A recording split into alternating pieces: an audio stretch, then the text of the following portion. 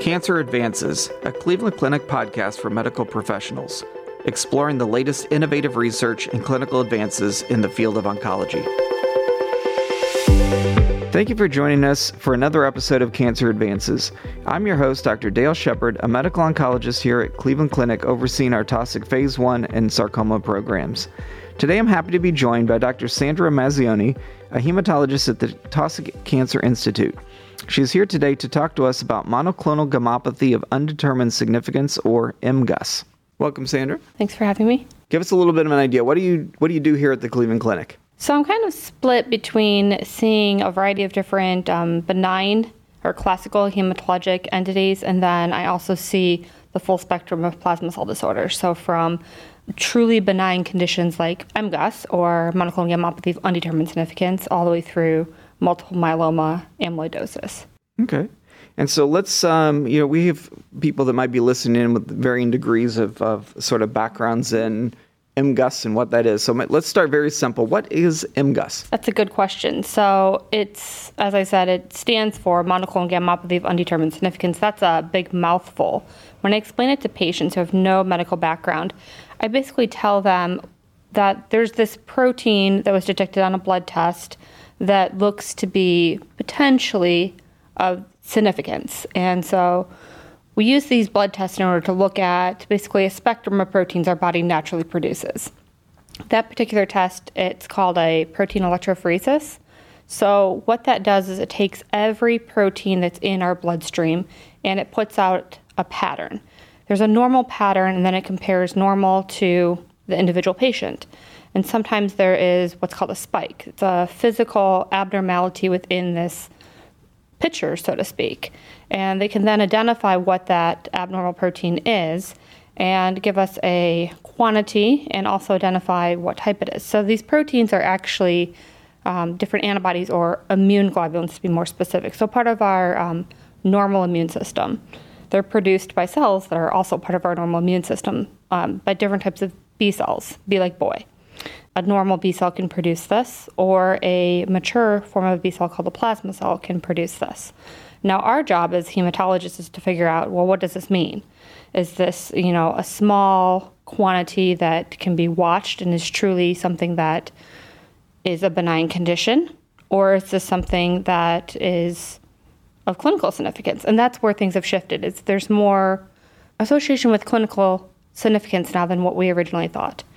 So undetermined significance, but we're learning more about the significance. Correct. And so just give us a little perspective. So somebody comes in and says, I have this M protein and my doctor sent me to see you. We might be looking at a patient with MGUS, which you think is relatively benign. And then you can fill me in on what exactly that means. But what else could it be? What might they be worried about? Yeah, so this whole M protein, so M, we throw it around very casually. It basically means monoclonal. So to tell someone that they really have a clone, you need to be able to detect that there is a clonal population, meaning that there's a B cell or plasma cell, so the mature B cell, that is making copies of itself, so to speak. So the way that we typically do this is we talk with the patient, we look at a timeline of events. So oftentimes these patients may come to us with a couple years of history of this M protein being watched. In other cases, it's brand new diagnosis. So now we need to figure out, okay, what type is this? What do we know about this so far? And there's different risk categories, even for MGUS. So if you have a IgG, so I'm going to use some weird Greek terms here now because everyone decided to use the Greek alphabet for all this. Basically, they break down the protein structure into heavy chains and light chains. So the heavy chains come in multiple different flavors, IgG, IgA, IgM, etc.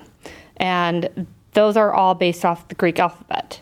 And then there's light chains that are kind of attached to the top of the structure of this antibody.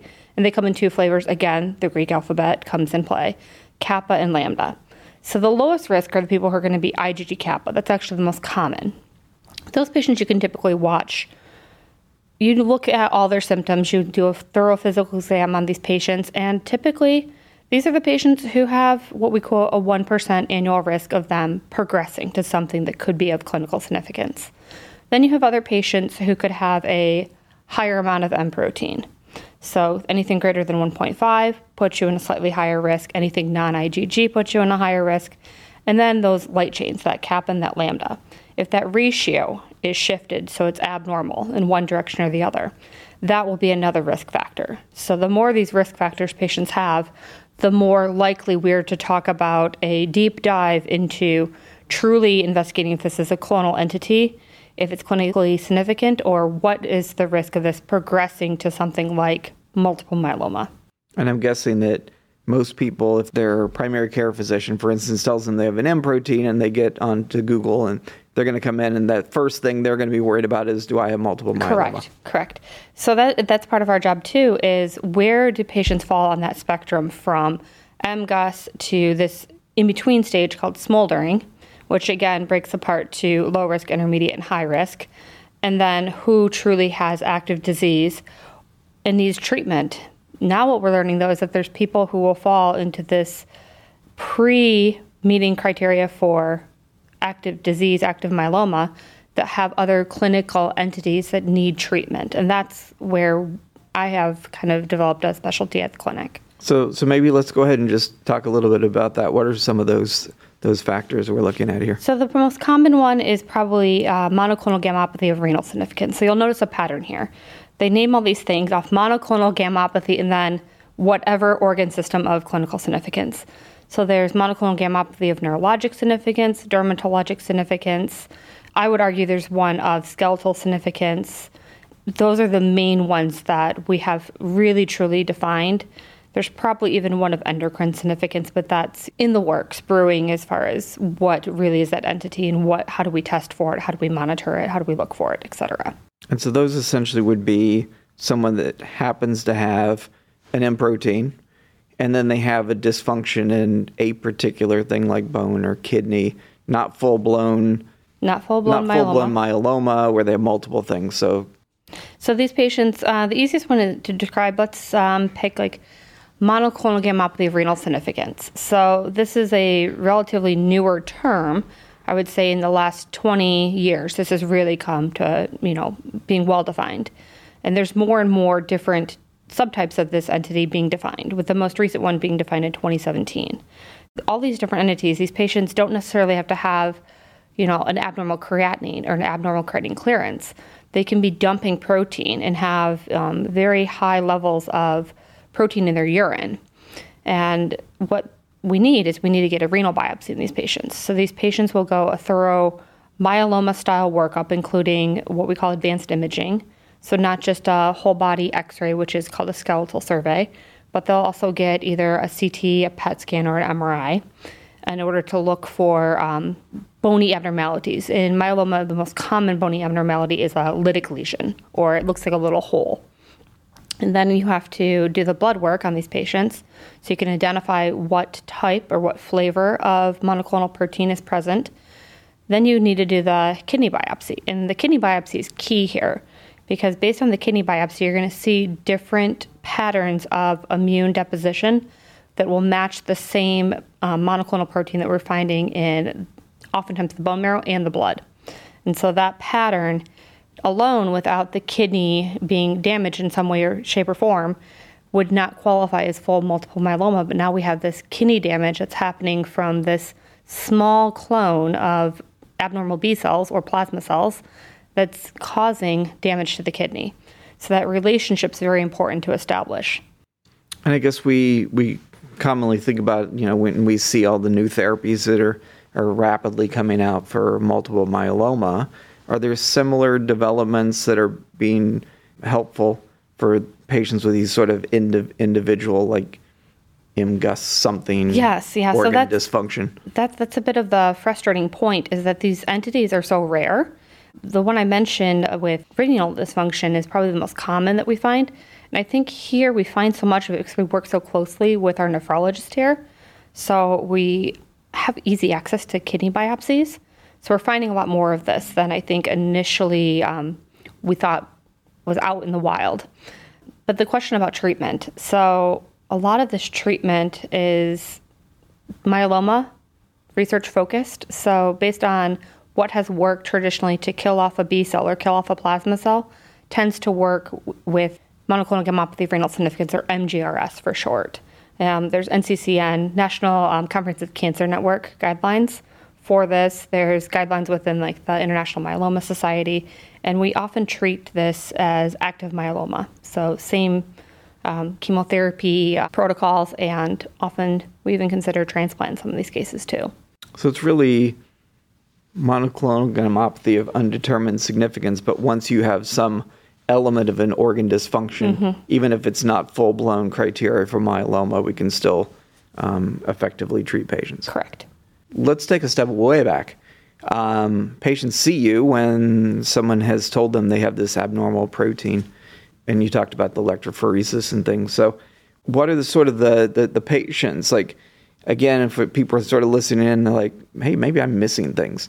Who should be getting the testing to determine if they have a monoclonal gammopathy in the first place? Are we lagging behind and not diagnosing people that we really should, and kind of being dismissive of symptoms in labs? That's a good question. So the most comprehensive study was done by Dr. Kyle. He's with Mayo Clinic, and so he did basically a population study there in Rochester, Minnesota, but the population in Rochester, Minnesota is not representative of like the population in, say, Cleveland or most large cities in the United States.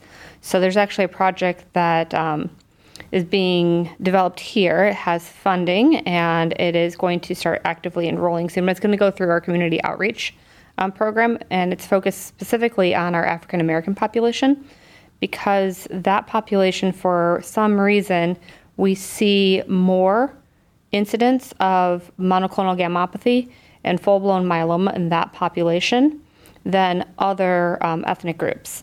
So we're trying to get real deal numbers on what is the incidence of monoclonal gammopathy in African Americans, how should we screen them, how many of these patients are going to have clinically significant monoclonal gammopathy? That question is not answered.